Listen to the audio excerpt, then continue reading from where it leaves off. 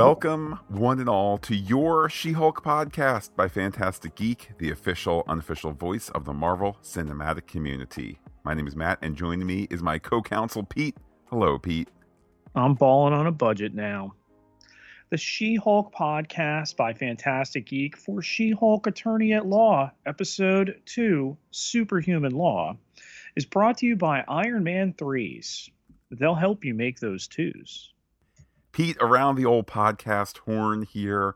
Tomorrow, we'll be talking Star Trek Lower Decks, episode 301. That's right, the season 3 premiere. And really looking forward to diving into that. We had the Disney Plus Day announcement, that, of course, September 8th, Matt, with all sorts of, premieres that day. The least of which will be Thor, Love and Thunder. But hey, where can I listen to anything about that right now? Pete, that's already on the Marvel Movie Podcast by Fantastic Geek. We had podcasted it the weekend that the movie released in those traditional theaters. So definitely looking forward to people rewatching the movie, maybe seeing the movie for the first time. And of course, our podcast for it there for your listening ears. There's also, Matt, been a tempest in a teapot with She-Hulk. Yes, we've had Mighty Thor appear in the Marvel Studios card. Kamala Khan, Ms. Marvel, also available. But, Matt, they took away your Moon Knight. I did notice in watching this week's She-Hulk's Marvel Studios card that there were some changes. I must admit I did not note the absence of Moon Knight. I did, at least from my eyes, I didn't see Ms. Marvel this time. All I know is this, Pete. I think it's a fun game to kind of see what little changes might be made along the way as the MCU moves through time. Indeed, theoretically, as things move week to week or month to month, depending on other things that are going on. I mean, if people want to freak out over it, okay. I mean, I don't think that means that they suddenly figured out in the last 2 or 3 weeks that like Moon Knight is canceled and never coming back. I don't think that's the case at all. If anything, Pete, we're having a conversation about images shown in the Marvel Studios logo. Isn't that a good thing? Absolutely, Matt. Order in the court! One more outburst and I'll hold you in contempt. After that aforementioned Marvel Studios logo, television newscasters overlap covering the attack at the Metropolitan Courthouse, featuring concept art cleverly repurposed as courtroom sketches. Turns out, superpowered influencer Titania was fleeing traffic court. The Chiron says her lawyers say the incident is an unfortunate misunderstanding and the result of an extreme case of low blood sugar. Deputy District Attorney Jennifer Walters is ID'd as a new superhero, like a chick Hulk, in the words of one eyewitness. Rare to have an eyewitness start talking to the reporter and then look into the camera for the funniest parts of the lines. But Pete, maybe that's how they do it there in the MCU. I don't know. We cut to Bar and Grill. See, Pete, it's Legal Ease Bar and Grill. There's a whole legal theme to it, if you understand there. It's wordplay. The folks inside are super psyched to see She-Hulk. Nikki, that's your paralegal, as introduced last week, suggests that Jen, in Jen form, give them what they want, what the public wants.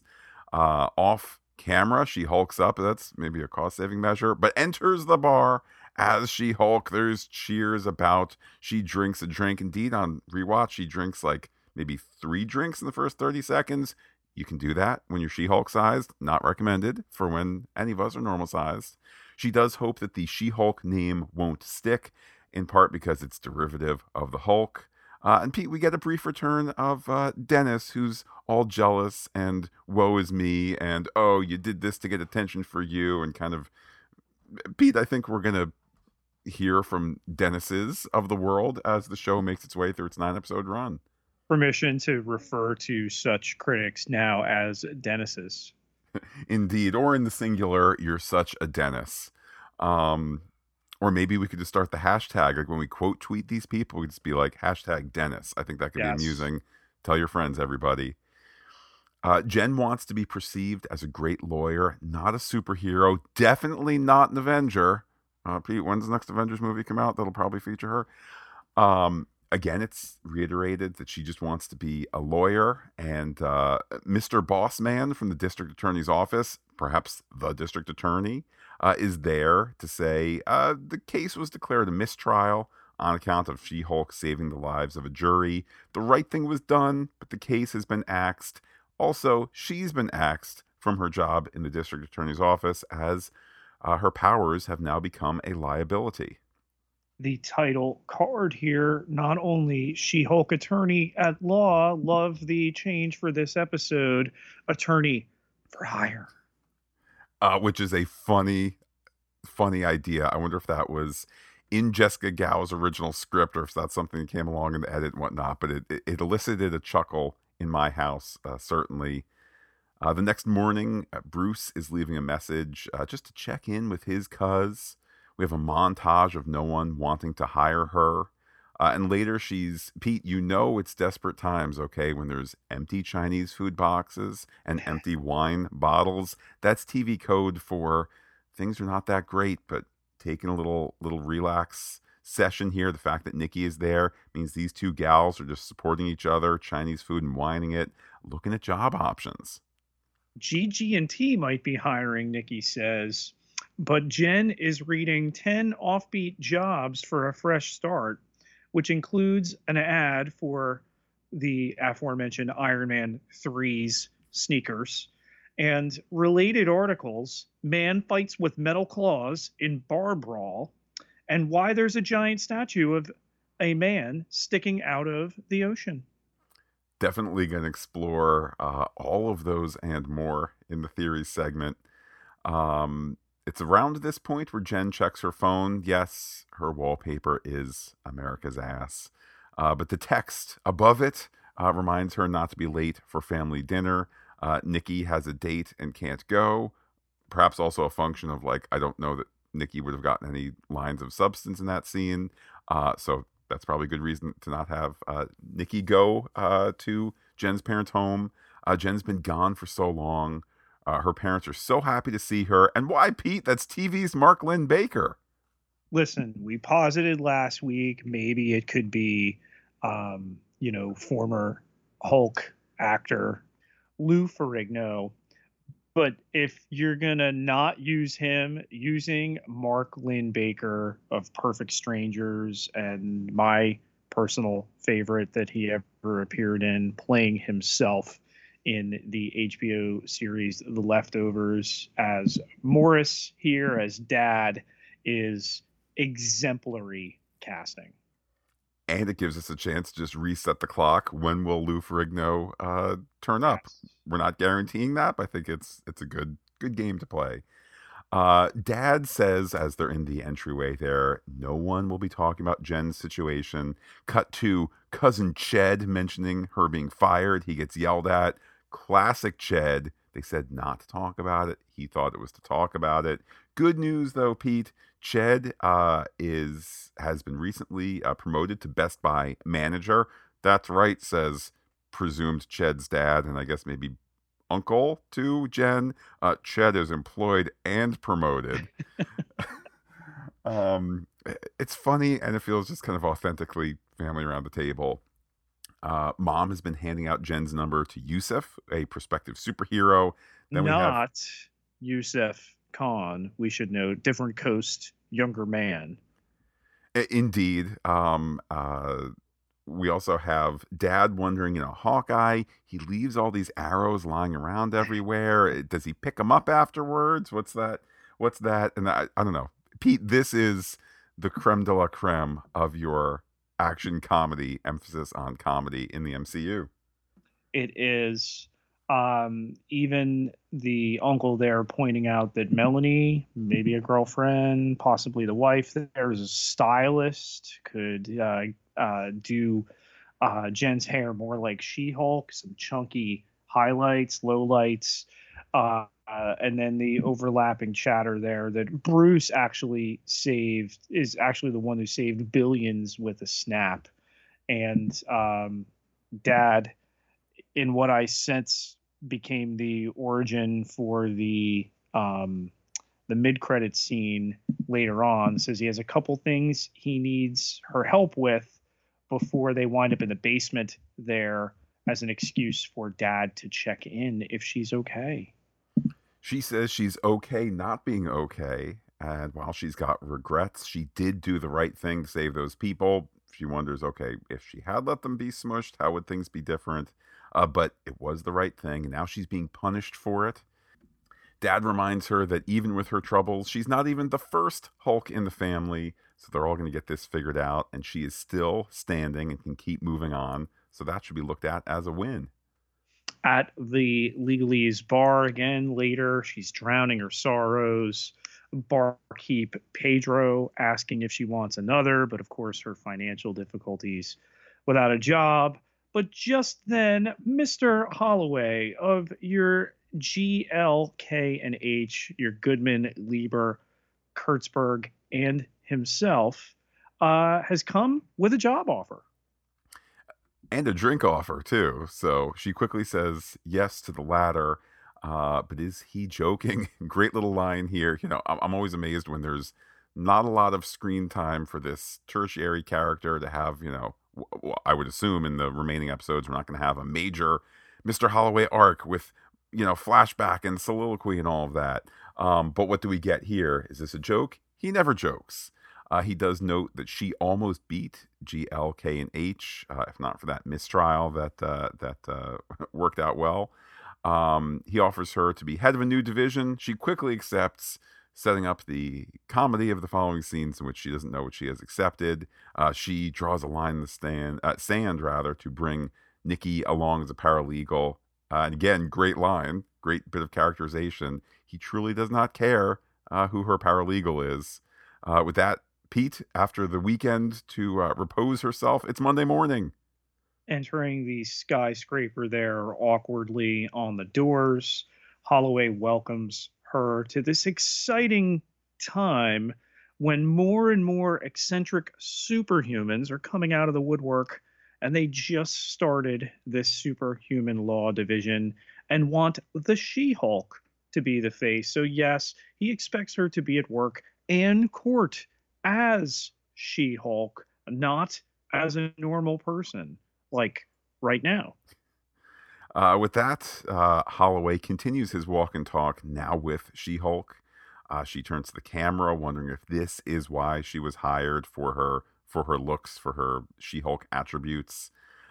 She's, of course, not listening to Holloway, who, when she does cut back into his conversation, she tells him that she is agnostic to whatever he said. Pete, do you want to briefly talk about that article you sent me?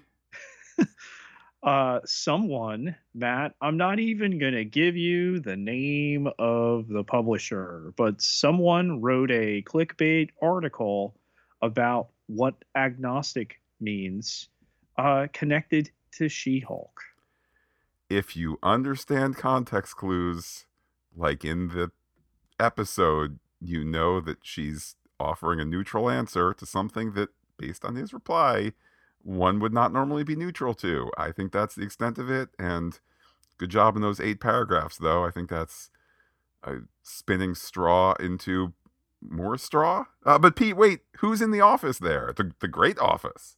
That is Nikki, of course, her paralegal, pointing out all the positives here: the big windows, the fully stocked mini fridge, all the reasons here that they have to be excited about this. A very fancy desk. Jen laments that she's going to have to buy an entirely new wardrobe for work, but Nikki says that she makes enough to do that now. And hey, it's Pug at the door here. Matt, that's your Augustus Pugliese from the comics here. And he has a welcome basket, he also of the Superhuman division. Yes, there's various supplies in there. The most heartfelt, though, is a map to the best office bathroom for pooping. Um, so again, we get Pug in maybe 30 seconds of this scene. I'm anticipating much more in future episodes, but do we have an understanding as to the character, his kindness, his I don't know, ability to acknowledge the shared humanity of us all? Sure. Later, Jen is meeting with Holloway. Her first case is going to be that of the parole of Emil Blonsky, aka Abomination. It's extremely high profile, so high profile, it's great to do pro bono. It is mentioned that he did try and kill Bruce Banner back in the day, but not to worry, Blonsky does not have a conflict because he assigned the conflict waiver. Jen asks to be assigned to any other possible case, but she's told that this is actually the specific case, or at least specific first case for which she has been hired. Argue it, or you don't get to keep your job. Holloway suggests that at the very least she meet with him before deciding whether to accept him or not as a client.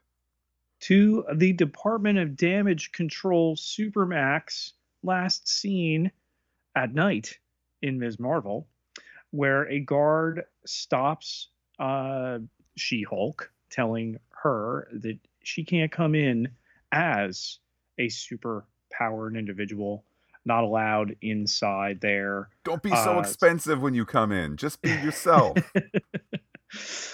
So, of course, as she's buzzed through, she's back into Jennifer Walters' form, going through the lasers, told by the guard there in our prison entry visit trope not to step past the yellow line, touch the glass, that they've taken every precaution. However, they can't guarantee her safety. Does she accept these conditions?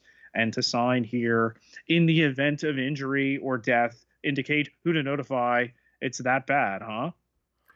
Well, it's a great way to set up a joke because we all think how scary Abomination is going to be. But instead, there's just friendly Tim Roth, all kind of high-voiced and not particularly high-class British, very kind of common person.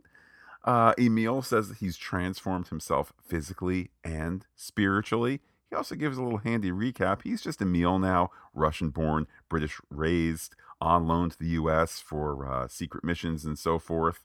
He does mention once, now Pete, you mentioned it once, it could just be a throwaway thing, but mention once that there's 7 pen pals that he's going to start a new life with, maybe on July 6th, 2024, coming to theaters. His soulmates here, he refers to them. Also wants to bring up the elephant in the room, her cousin, the Hulk, Bruce, she corrects, but of course these are semantics. He tried to kill him, yes, he admits it, but it wasn't personal. He was under direct orders from her government, but then he went on a destructive rampage in Harlem. That wasn't sanctioned by the government. But yeah, that's only because they pumped him full of the super soldier serum, which Jen asks both to Blonsky and rhetorically that caused his subsequent actions. Maybe the beginnings of a defense here. Okay. He just thought he was the good guy. He was going to be Captain Bloody America, which of course would be different from Captain America, yet not somehow Captain Britain. Captain Bloody Britain just doesn't work as much. And now that very threat, her cousin, is held up as a hero, and he is locked up. Where is the justice in that? She tells him essentially, great story, bro, but you need to be speaking truthfully and from the heart if you do want to get paroled. He says that indeed he has remorse, including having written some haikus. Pete, I have to admit, I'm a little disappointed you didn't hit the intro there with a haiku. Maybe next time, maybe next Blonsky episode, whenever that might be. You want to get working on that, on that most beloved of Japanese poetry forms. Blonsky says he just wants to live in peace on a property purchased by his 7 soulmates. Wait a minute, Pete. That now it's been mentioned twice. Now I'm sure that we have a date with him on July 6th, 2024. And of course, we'll ponder who those 7 others could be in just a little bit when we talk theories. She's going to think about whether she can help here. A voice message is left by Holden Holloway that he expects to hear from Jen by the end of the day. At home, she closes file on Blonsky and then calls Bruce. He picking up his iPhone where she is named Fuzzball. Great little detail there. And then he is told that she got a new job and he congratulates her.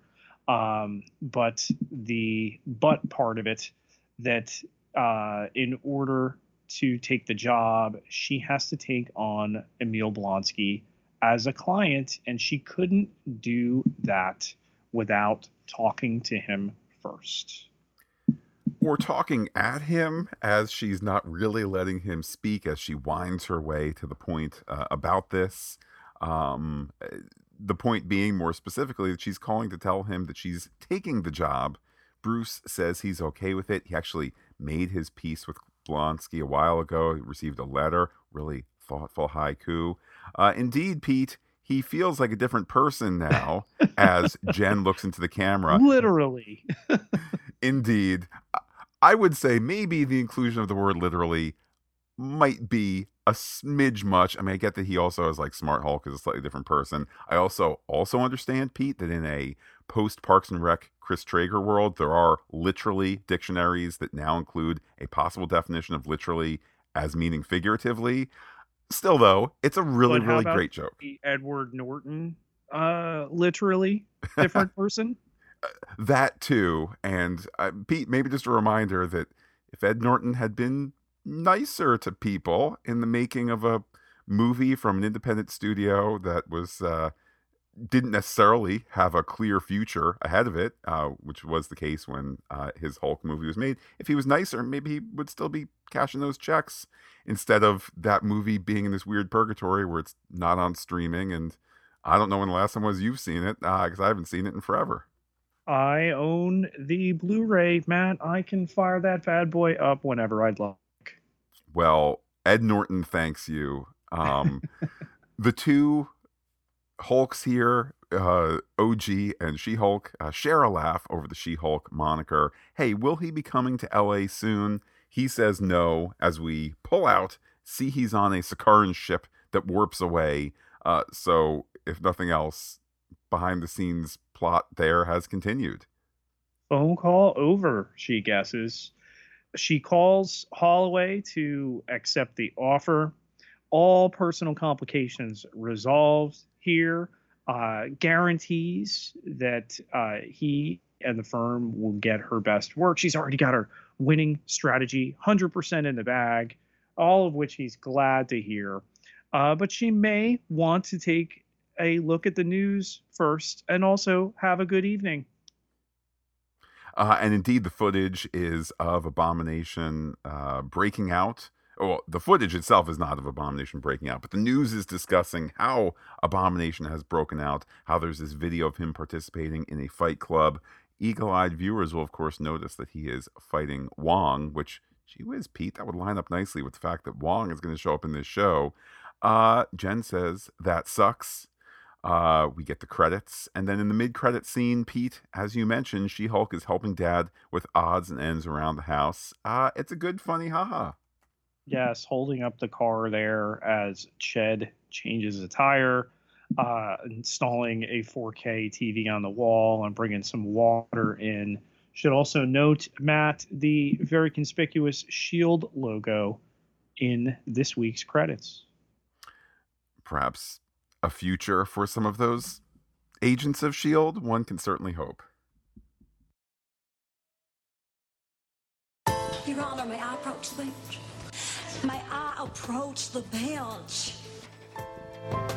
It's time to step aside and approach the bench to discuss some off-the-record theories. You be the judge. Pete, I have a list of 5 here I want to hit you with, rat-a-tat style. First of all, the first 4 focusing on Jen's online news search. Okay, Swiss Village mascot. Yes, it was a little evocative of Tigger from Winnie the Pooh. But my question to you is this, Pete: is the Central European Village looking for a mascot? Is that the same Central European village where we went in Moon Knight? I'm going to throw that back at you. Could it be another fictional European country with a slice of doom? If they've transposed him to Switzerland, then yes. Or maybe Swiss is a general describer there. Latveria? Uh, Time will tell, possibly. As for the Iron Man 3s, are they the best sneakers ever? They're not. Oh, well, wow. Okay, a strong position taken there. Pete, why is there reference made to a giant statue of a man sticking out of the ocean? Is that an in-universe reference to the events shown in Eternals, or is it a meta reference wondering why the movie exists in the first place? Matt loves Eternals, and that is my response, and I'm sticking with it. Man fights with metal claws in bar. All I want to say is yes. So this is coincidental, Matt, that it shows up this week when there are heavy rumors surrounding actor Glenn Powell, last seen, of course, in the breakout sequel, Top Gun Maverick, as Hangman, supposedly offered the role of Logan Wolverine. Nothing concrete as of yet, but the character now existing in the MCU. We got our mutation in Ms. Marvel, now hints at perhaps the most popular, the most anticipated mutant now, albeit in a little throwaway post-production type of reference, but there nonetheless. Do you think, Pete, that Blonsky's case was somehow brought to Holloway by Val, and is that something that we could see this season? Well, I mean, so to get that with the 7 soulmates and the thing to talk about there, do we count Val as one of the soulmates, or are the 7 all incarcerated individuals who've been given people to write to, your John Walker, your Baron Zemo, your Yelena, Taskmaster, Hawkeye, Ghost, whoever you want to add potentially to that list. The Thunderbolts having been announced now, this, I say it not as an answer to Suicide Squad or the Suicide Squad as its own version in this universe. And I think really cute that it's, referenced in such a way. Will they definitively wind up being the soulmates, the pen pals? We don't know right now. I think the speculation, and certainly a lot of our listeners picking up on that, Abomination is a member of that roster. Does Julie Louis-Dreyfus make this series? It'd be really fun. Nobody wouldn't want her to. It's a question of whether it happens or not. I think, too, to your point, as to whether the Val character could count as one of the 7, at least as we are conceiving this quote unquote pen pal situation. I think it's kind of classic Marvel Studios for it to be both a dartboard and also vague. Like, by the time you sit and go, we have a script, we are actively casting. If you sit and go, well, shoot, we're actually going to do 6 powered people, or we're going to do 5 powered people plus Abomination, but we had that thing for 7. Val is now number 7, Like, there's just that flexibility to be like, we're going to pick a point, we're going to head towards it. We're not going to have him holding a roster of a whole bunch of people's pictures of people who we have yet to contract for a movie. Looking at you, Star Trek Kelvin 4. Sometimes you don't want to get too ahead of yourself, otherwise you look silly. So just to say, there's 7 people out there who are interesting. You can write around that as you figure out the particulars of Thunderbolts. Coming out July 6th, 2024. So long as they don't wind up in a Spider-Man Homecoming 8 years later situation, I think they're fine. And I know that's the major mistake. And actually, side note, I'm surprised that they haven't gone back on like a digital version or whatever and just fix that. Like, hey, because they've said up front, we goofed with that. Aside from that, I mean, there's little continuity things here and there, but there's nothing that's really, to my mind, there hasn't been anything like that again. That's kind of full on theory breaking to a degree where it's also like where you can't say, well, like for example, why does Ed Norton Hulk look different than Ruffalo Hulk? You go, in the MCU they don't. We know why it happened behind the scenes. That's just not an area where you theorize because you have a real world answer and you move on. It's not a continuity issue. It's just a thing that happened in the real world. So time will tell with all of this. Well, a couple thoughts. One, with the advent of a multiverse and the cheeky line here, literally a different person later in the episode spoken by Banner, that, hey, remember that Hulk movie? The Hulk? The Incredible Hulk? I can't remember which one is in the MCU here, Matt. The second film, the one that came out the same year, the same summer as Iron Man, with Tony Stark in the post credit scene there. Um, you could retcon that as a non Earth 616 reality, and it checks now. It does also occur to me, and this might be kind of far flung, but we're in theories, so why not? While there's other corporate goings on in the next couple of years regarding uh, NBC Universal and Comcast and Hulu and their shared ownership, of which Comcast is going to exit. There's a whole bunch of stuff where Disney and NBC Universal are friends and frenemies and business partners and business rivals and so forth. Maybe part of the solution for when it's time, maybe part of the solution for all of this as NBC stuff leaves Hulu, maybe it's like, hey, we worked out a deal where, you get the Hulk movie back streaming or something like that. Who knows? It could be at our digital fingertips before, or easier than it is now, certainly. And remember too that we've hit it in What If with Ruffalo Hulk. Um, so it counts there as well. And I just love that they've referenced in this episode those events happened. Yeah, there was a guy that looked different. Um, and speaking of looking different, Matt, or perhaps being different, does a complete transformation by Emil Blonsky include the removal of prominent tattoos? Why does he have less tattoos than he did in 2008? He has no tattoos where we should be seeing them on his arms from the original film. All right. So first of all, I'll back my way into the answer to that question by saying I was struck by how this episode reminded me how great an actor Tim Roth is, even though like major things are not being asked of him here. This is not a Sophie's Choice type moment, but he's just so good that I think they're lucky to have him back right in this spot that fits so well. I would add to it, maybe Tim Roth, in the process of him saying, yes, I'll come back, maybe he's like, but I'm not sitting there for like 45 minutes while you paint tattoos on me. Okay, I'm going to roll on up 30 minutes before camera time. You do my hair. It's not long, extensive hair and so forth. You do my hair. You put some makeup on me. You put me in a jumpsuit.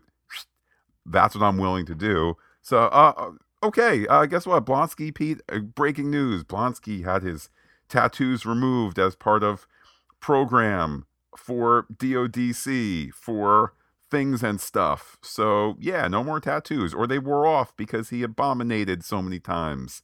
But yeah, tattoos gone. All of which believable. Okay.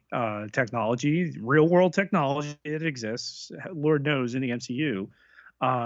Matt, could he be a Skrull? I don't know what the scroll. I mean, look at it this way. I'm going to look into the future. Spoiler free Matt will look into the future and say, I know there's footage of him abominating up from Emil to abomination. I will go ahead and assume that scroll shapeshifting, that's not something that scroll shapeshifting can do. Now, that said, could the Blonsky, if maybe this is your real question, is the Blonsky that we spoke with perhaps not the real Emil Blonsky, which would then lead us towards a scroll? Sure. And then, Pete, you could even say, hey, Jessica Gao, showrunner, you know how Tim said definitely not going to sit there for the tattoos? Somebody in the writer's room just said, what if that could be actually a clue that we referenced in episode 4 to say, I noticed there were no tattoos. Yeah, that's because I'm a Skrull. So, Pete, I'm officially on board that we are going to get 2 Emil Blonskys in this show. One, the Skrull doppelganger. The other out there living his life, not talking about Fight Club, but participating in Fight Club. So Jen Walters, early in this episode, the question of whether she would even consider becoming an Avenger and all the problems. Do they even get paid? Do they have maternity leave, benefits, etc.? But ultimately coming down on vigilantes, including adult orphans, Matt, one of whom we know she's going to meet. It's great that she takes a moment to reflect on the kind of tropes of comic book TV shows and movies and what makes a hero and what the prerequisites are. Even going farther back, the hero's journey, no parents, ready to be an adult, all that stuff. I will mention too, Pete, good job there that she's asking some of these kind of more realistic questions about payment and benefits. Glad she's fighting there for quality health care, particularly for women and so forth. But I mean, I think ultimately it's more of a wink and a nod to us, I would suspect. And it's a little bit more kind of meta commentary than it is. Well, and it's also, I would add to it, it's also part of, her rejecting the mantle of hero, which I bet by the end of the series, she's going to be okay being She-Hulk hero, She-Hulk Avenger, that kind of thing. Where did Bruce go in that Sicarian spacecraft? I mean, obviously the easy answer is he went to Sakaar. What's he up to? Pete, I hope he's up to address a minor but nonetheless emotionally resonant oversight in Thor: Love and Thunder. Okay, if he goes back to Sakaar, maybe he can get Jeff Goldblum back into these Marvel movies. Not quite sure where he went. Maybe he had done some filming for Thor 4 and he was edited out, whatever. Look, I think he did, actually. Thor 4 has some strengths. Thor 4 has some weaknesses. People have yet to see it. You can find those out for yourself when you watch the movie on Disney Plus. And you can hear a discussion about it on the Marvel Movie Podcast and so forth. But I hope his next stop is that was the Grandmaster character, right? Mm-hmm. He's going to go. He got a message from the Grandmaster to rescue him from the trash vagrants, of which the Grandmaster has now become Trash King, I would imagine. And they're going to work together in the exciting events of the upcoming Avengers movie in a couple years. Bathrooms just for pooping, Matt, at work? I mean, listen, Pug, here we are again, Pete. Pug did not literally mean pooping only bathrooms. But he's talking about, I would imagine, ones that provide perhaps the most privacy if one is dealing with some stress and maybe not going to be in and out of there. Maybe it's got better lighting, the nice toilet paper and so forth, whatever it might be. I again marvel, no pun intended, at how this guy, who again I'm assuming is going to be in future episodes, but how, hey, you got your 30-second one scene, no close-ups, mid-shot thing. Say your words now and have us believe this is a fully fledged character. All right, he's a kind, sympathetic guy looking out for his fellow lawyer and presumably his boss. The footage from Shang-Chi with Wong visible at the end of this episode people that have pointed to this being a timeline breaking continuity error. Can you help them with a sense of perspective? Sure. So I can't think of any real life examples of this, but sometimes documents, okay? Sometimes documents only surface later, okay? Even though maybe there's been a lookout for them for a while or the documents have existed for a while. So a document like this video is not necessarily something that has, I mean, it's presumably surfaced, quote unquote, today, in the today of the episode, but it might be old footage. And I think that then, that addresses the general assumption that at the end of Shang-Chi, we had Bruce in a sling, and we now have the assumption that Bruce is no longer in a sling because of the events of She-Hulk episode 1. So this could be old footage, and now everything else lines up. If for some reason that's not the case, if this is brand new footage of the fight that happened today, yesterday, whatever it is in the chronology of the episode, well, then we still have this issue of Bruce in a sling at the end of Shang-Chi, which could be easily explained as we haven't seen Bruce in Bruce form since the car crash in the first episode. So maybe it is Hulk who has two good arms and Bruce still has his arm in a sling. Either way, I know some people were saying this could be a COVID mistake or this could just be an egregious error. Like, I think we can start to close the door on, during the difficult COVID production, mistakes were made. Like, I think people understand the particulars now. And B, Shang-Chi was just a year ago. This show was filmed soon after the production of Shang-Chi. I don't think this is a mistake. This is something that they are going to explain. And maybe, Pete, sometimes in the writer's room, they go, what if we do this? And it'll make people think that. And they're going to spend a whole week debating on Twitter where things are at in the timeline. Then, boom, we're going to pay it off in episode 2 or 3, or pardon me, episode 3 or 4, and people are going to feel good about it.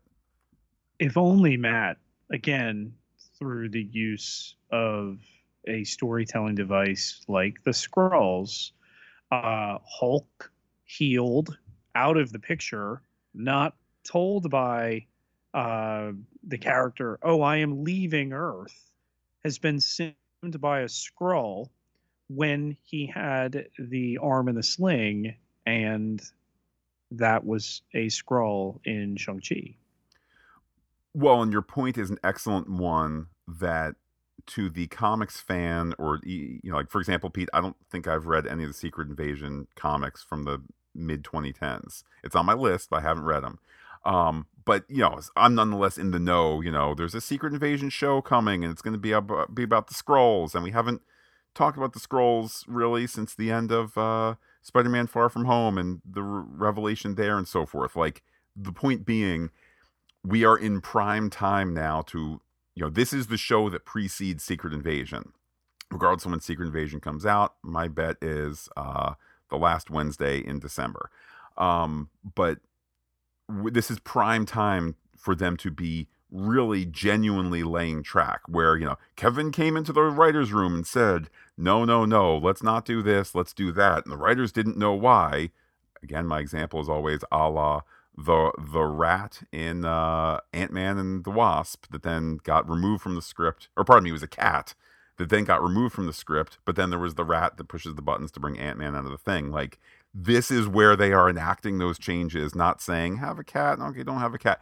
Let's look for the Skrull week after week after week. We need to have our own segment, Skrull Watch, but it now is the time, Pete. Objection, Your Honor, is badgering the witness. Well, what do you want me to give him, a testimonial dinner? Pete, let's hear from some other people as to their thoughts on the episode. We start with our Twitter poll. What is the best new job perk? Vote and reply ahead of our podcast. We'll hear our podcast is right now. So with one toilet, best poopin' map got 36.2%. By the way, Pete, even though I did a 4-3-2-1, I think these are all equal. It's having some fun here. Next choice, 2 baskets. That's gift basket, got 5.2%. 3 bits O clothing, extra clothes cash, got 12.1%. And then 4 eyeballs office with that view got 46.6%. Heading into some comments here. First one from James the Sagacious. That's, of course, Big Killin on Twitter. He says, so fast, so fun. At Chairman Gao. Pete, given the tag there of showrunner, head writer Jessica Gao. Chairman Gao has given us a masterpiece. Is Bruce's trip going to lead to World War Hulk? Pete, I'll put that to you. What do you think? Would they do World War Hulk elsewhere and not on Earth? Does he come back and it leads to it? I mean, they have successfully figured out how to use the Hulk not on his own, which is ironic given, the success of the TV show and, the whole Lonely Man thing. And I'm still hopeful we'll kind of get a reference of that. But yeah, I mean, now that we've got She-Hulk and now that they know, all right, he's best paired up with other characters, and Ruffalo spoke out this week and said, he will play Hulk as long as they want to do it, and he wants to play a grizzled old Hulk. Okay. Yeah, I mean, it's a, well-regarded storyline. They've done the Planet Hulk thing, not as its own film, but as part of a Thor movie. So expect to see it paired up, in something else. Next, we hear from LMD Mary. That's at Geek Kirk. This episode had me watching it with a giant grin the whole way through. I was excited to watch, not for where the story's going, but just to spend time with Jen. That is a first for me in the MCU, and I couldn't be more delighted. Hashtag She-Hulk, hashtag MSheU forever. Next, we hear from Kevin, Grogu's Brosif. That's at Loves Wars, Luvs Wars. It admittedly is the best pooping map of all time, even getting an awesome zoom in during the end credits. I can't wait for more scenes with Pug. What a refreshing change after poo emoji Dennis. Also, Tim Roth was awesome in this episode. He had me fooled as well. We hear from David Siller. That's at Siller David Poet. She-Hulk Attorney at Law is 2 for 2. Still funny and fun. The pacing is quick and sharp. I agree with everyone that this episode was over too soon. If we couldn't get Lou Ferrigno as Jen's dad, Markland Baker is the next best guy. Cue the Dance of Joy. Cousin Ched was all we should have expected. The credit scene made me laugh and groan. No timeline panic here. We still have seven more episodes to answer our questions and give us some savage, sensational, super fantastic Shulky. Ready for next week. Same She-Hulk time, same She-Hulk streamer. I appreciate the classical reference there. Next, we hear from J Philly B. That's at J Philly B for a fandom. So good, so short, so many questions. Who are Blonsky's 7 friends? Was that the underground fight club previously seen in Shang-Chi? Can Jennifer's dad be any cuter? Why doesn't my office have a designated poop bathroom? And some replies here. First from Andre Yeager, Dr. Polo 1983. Blonsky's 7 friends are totally the Thunderbolts. Wonder if Val's going to show up down the line. She's been quiet lately. And J Philly B says, indeed, Val has been missed. Continuing here with some tweets, Pete, we hear from Jackie Wolf. That's at Jackie with an I, Wolf with an E on Twitter. I like how they're being creative with her wardrobe to accommodate her Hulk size. Makes it at least a little more believable. She signed a release at the prison and didn't even read it. What kind of lawyer does that?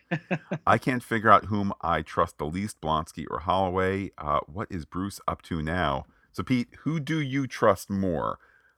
The Blonsky that we saw, asterisk, maybe a scroll, or Holloway, who I guess, Pete, applying the Pete rule of scrolling here, Holloway, asterisk, could be a scroll as well. Yeah. My heart tells me to trust Blonsky.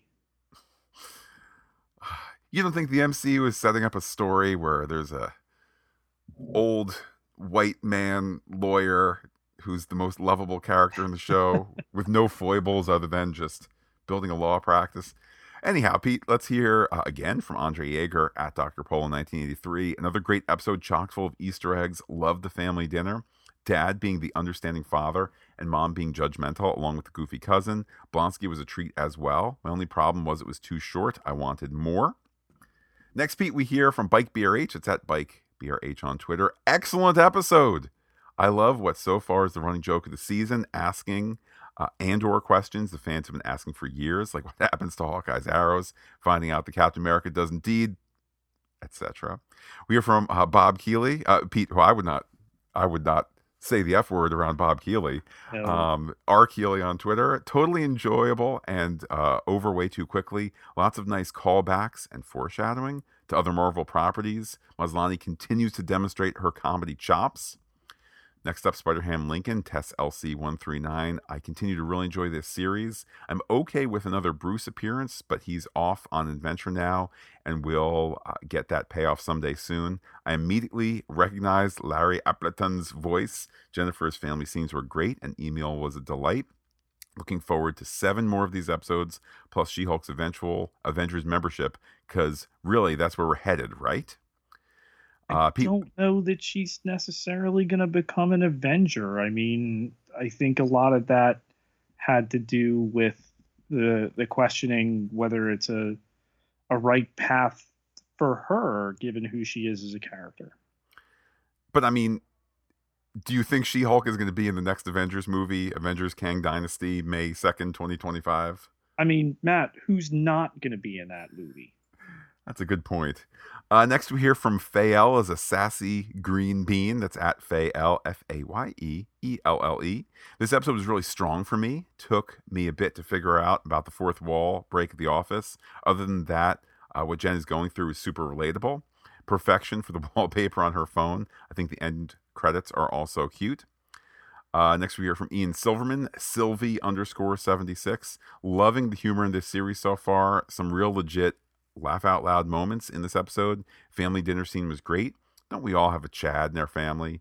Good to see more great father-daughter vibes coming in on the heels of Ms. Marvel. Also loved Jen confidently striding toward the law office building, then pushing the door instead of pulling. Who among us hasn't done that? Pug with his map was hilarious, and I was already immediately getting strong Silence of the Lamb vibes when Jen was walking in Blonsky's cell with the prison guard, so I love that she herself could make that exact joke. Tim Roth is great as always, of course. Can't wait till next week and to see which direction the show goes. Thanks as always, guys. Stay fantastic. We hear from Tweeter at Law at KCLYLE1 on Twitter. I'm so glad they went in this comedic direction with this show. I think it works really well. Bruce's shout out to being a different person was great, even as it was made clear that this is the same Hulk as the movies, or at least the second movie. Maslany makes this show work. I'm assuming we will someday find out where Hulk is, and it's great to see them integrating the show into the greater MCU, even though the tone is so light. Looking forward to next week. Next, Pete, Steve Thurberge. That's at Steve Thurberge. Great episode. Corner office with a view. The better for Wong and others to just pop in and out without anyone noticing. Wink, wink. Love that observation there. We hear from Darren Bell at Darth Rasslin 79. Great episode, but very short. A few nice hints at other MCU properties. Shirley fights with claws, guys. Wolverine. And finally, an acknowledgement of the huge celestial sticking up out of the earth. Can't wait to see where Bruce ends up. I think he's going to visit his son. Next piece, Snow Goggles at Snow Goggles. Great episode. I voted for the poop map because apparently the in-office life, that would be gold. I'll also be singing the Perfect Strangers theme for a week now. I wonder if that's streaming. Note to self when we're done podcasting here. It's got to be, right? Or just watch the beginning of the third season episode from The Leftovers, where they take out the Leftovers theme song and ingeniously inject the Perfect Stranger song, and it works just as well. Wow. We hear from David Logan. That's at Cells Scribe. Looking at how many people have no idea what it costs to even have a decent wardrobe as a lawyer. Next, Pete, Noel Gardner at Noel Camille. 2 good dads in a row. Wow. This show is hilarious. I like how it's moving at a quick pace. Emil made some good points, but I'm sure he has an agenda. Wong is going to be in trouble. I'm not going to ask where Bruce is going. My question is, how often does he go? Wow. Noel continues so many great Easter eggs this week on that webpage, but also Ally McBeal playing in the bar. So good. Mm-hmm. And last, Pete, but certainly not least, from Stifler James, it's at live, LYVE_wire. This episode was far better than the first one. That said, I'm going with the most important perk, the map. And am I the only one who got an LA Law vibe as Jen was walking into GLK&H? Hashtag She-Hulk Attorney at Law. Pete, another show. Got to check when we're done, see if it's on streaming. I love that the GLK and H logo with the slash mimics the She-Hulk logo. Totally agree there, Pete. Maybe they were even made by the same real-world person. What do you have there over on Facebook? Steve Adams writes into the Fantastic Geek Facebook page. Episode 2 of She-Hulk was amazing. Much, much better than last week. I think the problem with the premiere was that we didn't get too much into the overall story.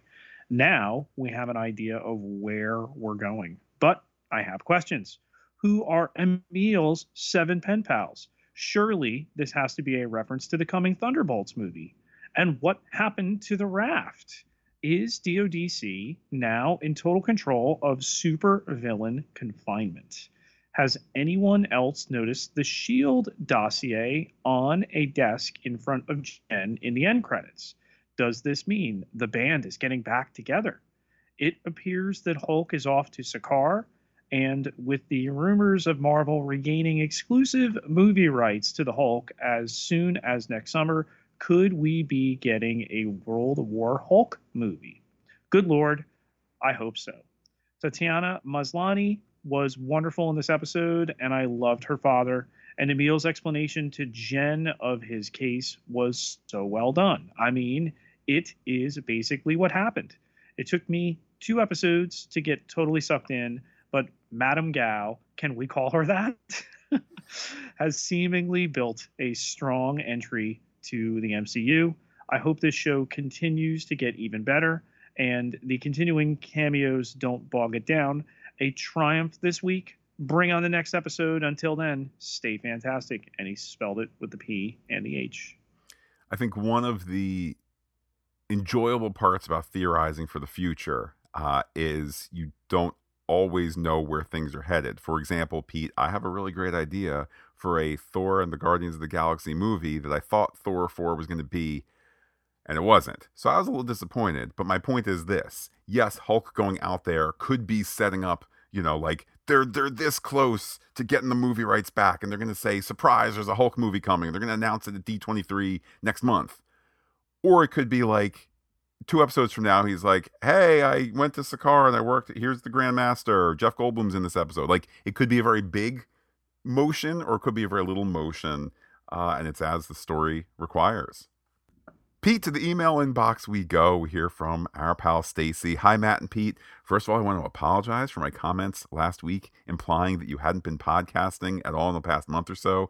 I did listen to all those preview episodes, so I even knew better. Chalk it up to excitement It's over. okay. Absolutely. And you know what? It was some downtime for us too. Yeah.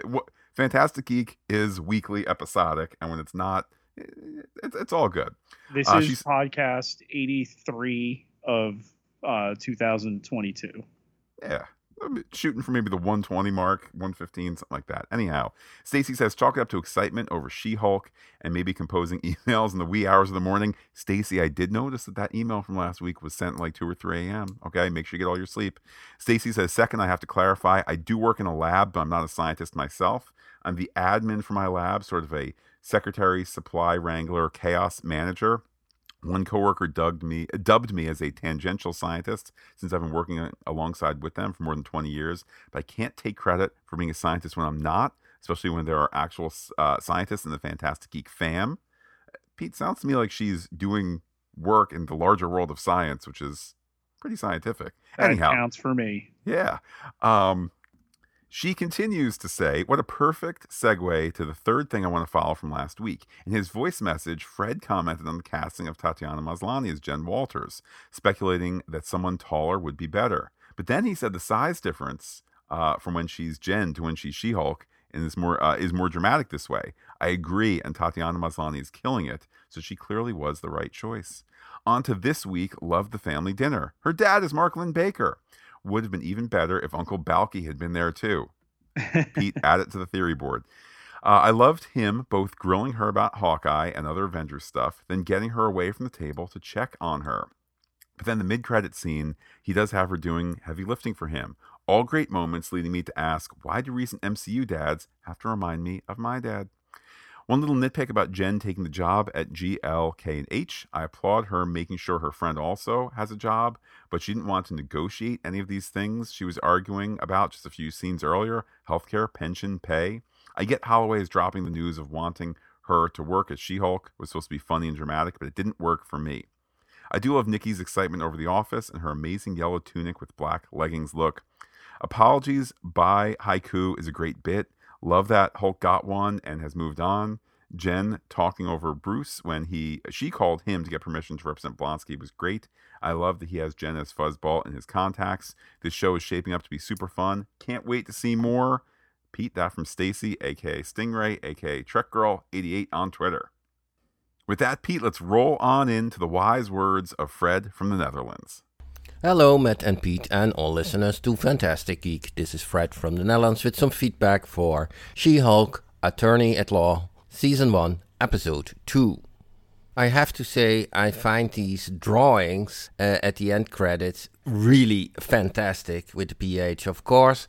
But now we also saw in the opening scenes some of these drawings in court.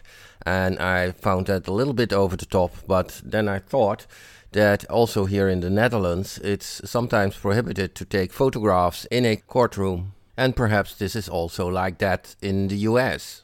So we have these legal artists that draw the criminals, let's say. That is then allowed. How is that in the US actually? So if that's true for you as well, then I understand these drawings popping up in the news. And I thought she was a lawyer, but now we heard that she is a assistant district attorney, so working for the state. But perhaps that's just a language thing, and that's the difference between an attorney and a lawyer, and I just didn't get that. Last podcast you were expecting to see this superpowered influencer Tatiana coming back, but not this episode. I really wonder if she will come back. But I also don't have any idea how big she is in the Marvel universe. Another question is, she can't find a job at any law firm, etc. But can she be like Matt Murdock, having her own law firm or office? Actually, I expected that she would do something like that and start a company, a firm doing that, so defending superheroes. But now the idea came from one of these big lawyer firms. I found that a little weak. The interaction at her parents' house was, of course, quite, predictable, a little funny. Give some background. Just wondered if that aunt and uncle that were there, they were the parents of this Chad, I think, but not of Bruce, probably. Of course, this whole setting with the family becomes a little more funny when you see the post-credit scene as well. It seems not to be a Case of the Week series. It's probably more serialized. Also, when you see the whole thing with the Abomination, Emil Blonsky, looking forward to what is going to happen there. I will give this episode a 7 on IMDb, whereas I gave a 9 last week. Of course, a little less action, a little less funny. Some dull stuff in it, and it's only 23 minutes or something like that. Okay, that was all for now. Greetings, all the best, Fred from the Netherlands. Yes, as I mentioned a little earlier, in the United States, Fred, we have courtroom sketch artists and the similar rules about photography. And like I said, I thought cleverly done here. They repurposed concept art as sketch artist stuff of an action scene in a courtroom. So I think it doubles down on the comedy via the action. Fred also zeroing in on the idea that the show is going to be more serialized as opposed to Case of the Week, which would also allow the Titania character to return. Pete, can you talk a little bit about things that Jamila Jamil, that's your Titania actress, things that she was doing in real life, in the real world in the last week? How about the verified Twitter account? There's the verified Twitter account, and then also there was I'm pretty sure it was actually Jamila Jamil, but there was someone dressed as Titania in Los Angeles defacing a Oh, She-Hulk. that had surfaced even before that. But in the advent of a Titania account verified by Twitter, of course, oh, hey, this is Marvel Studios calling. This belongs to us. Can you just put the little blue dot on it? But yeah, it's fantastic. And I think they're on the slow burn and the maximum use of social media for this. Some of our listeners have already called it out. You know, this is a Miss Minutes in the making.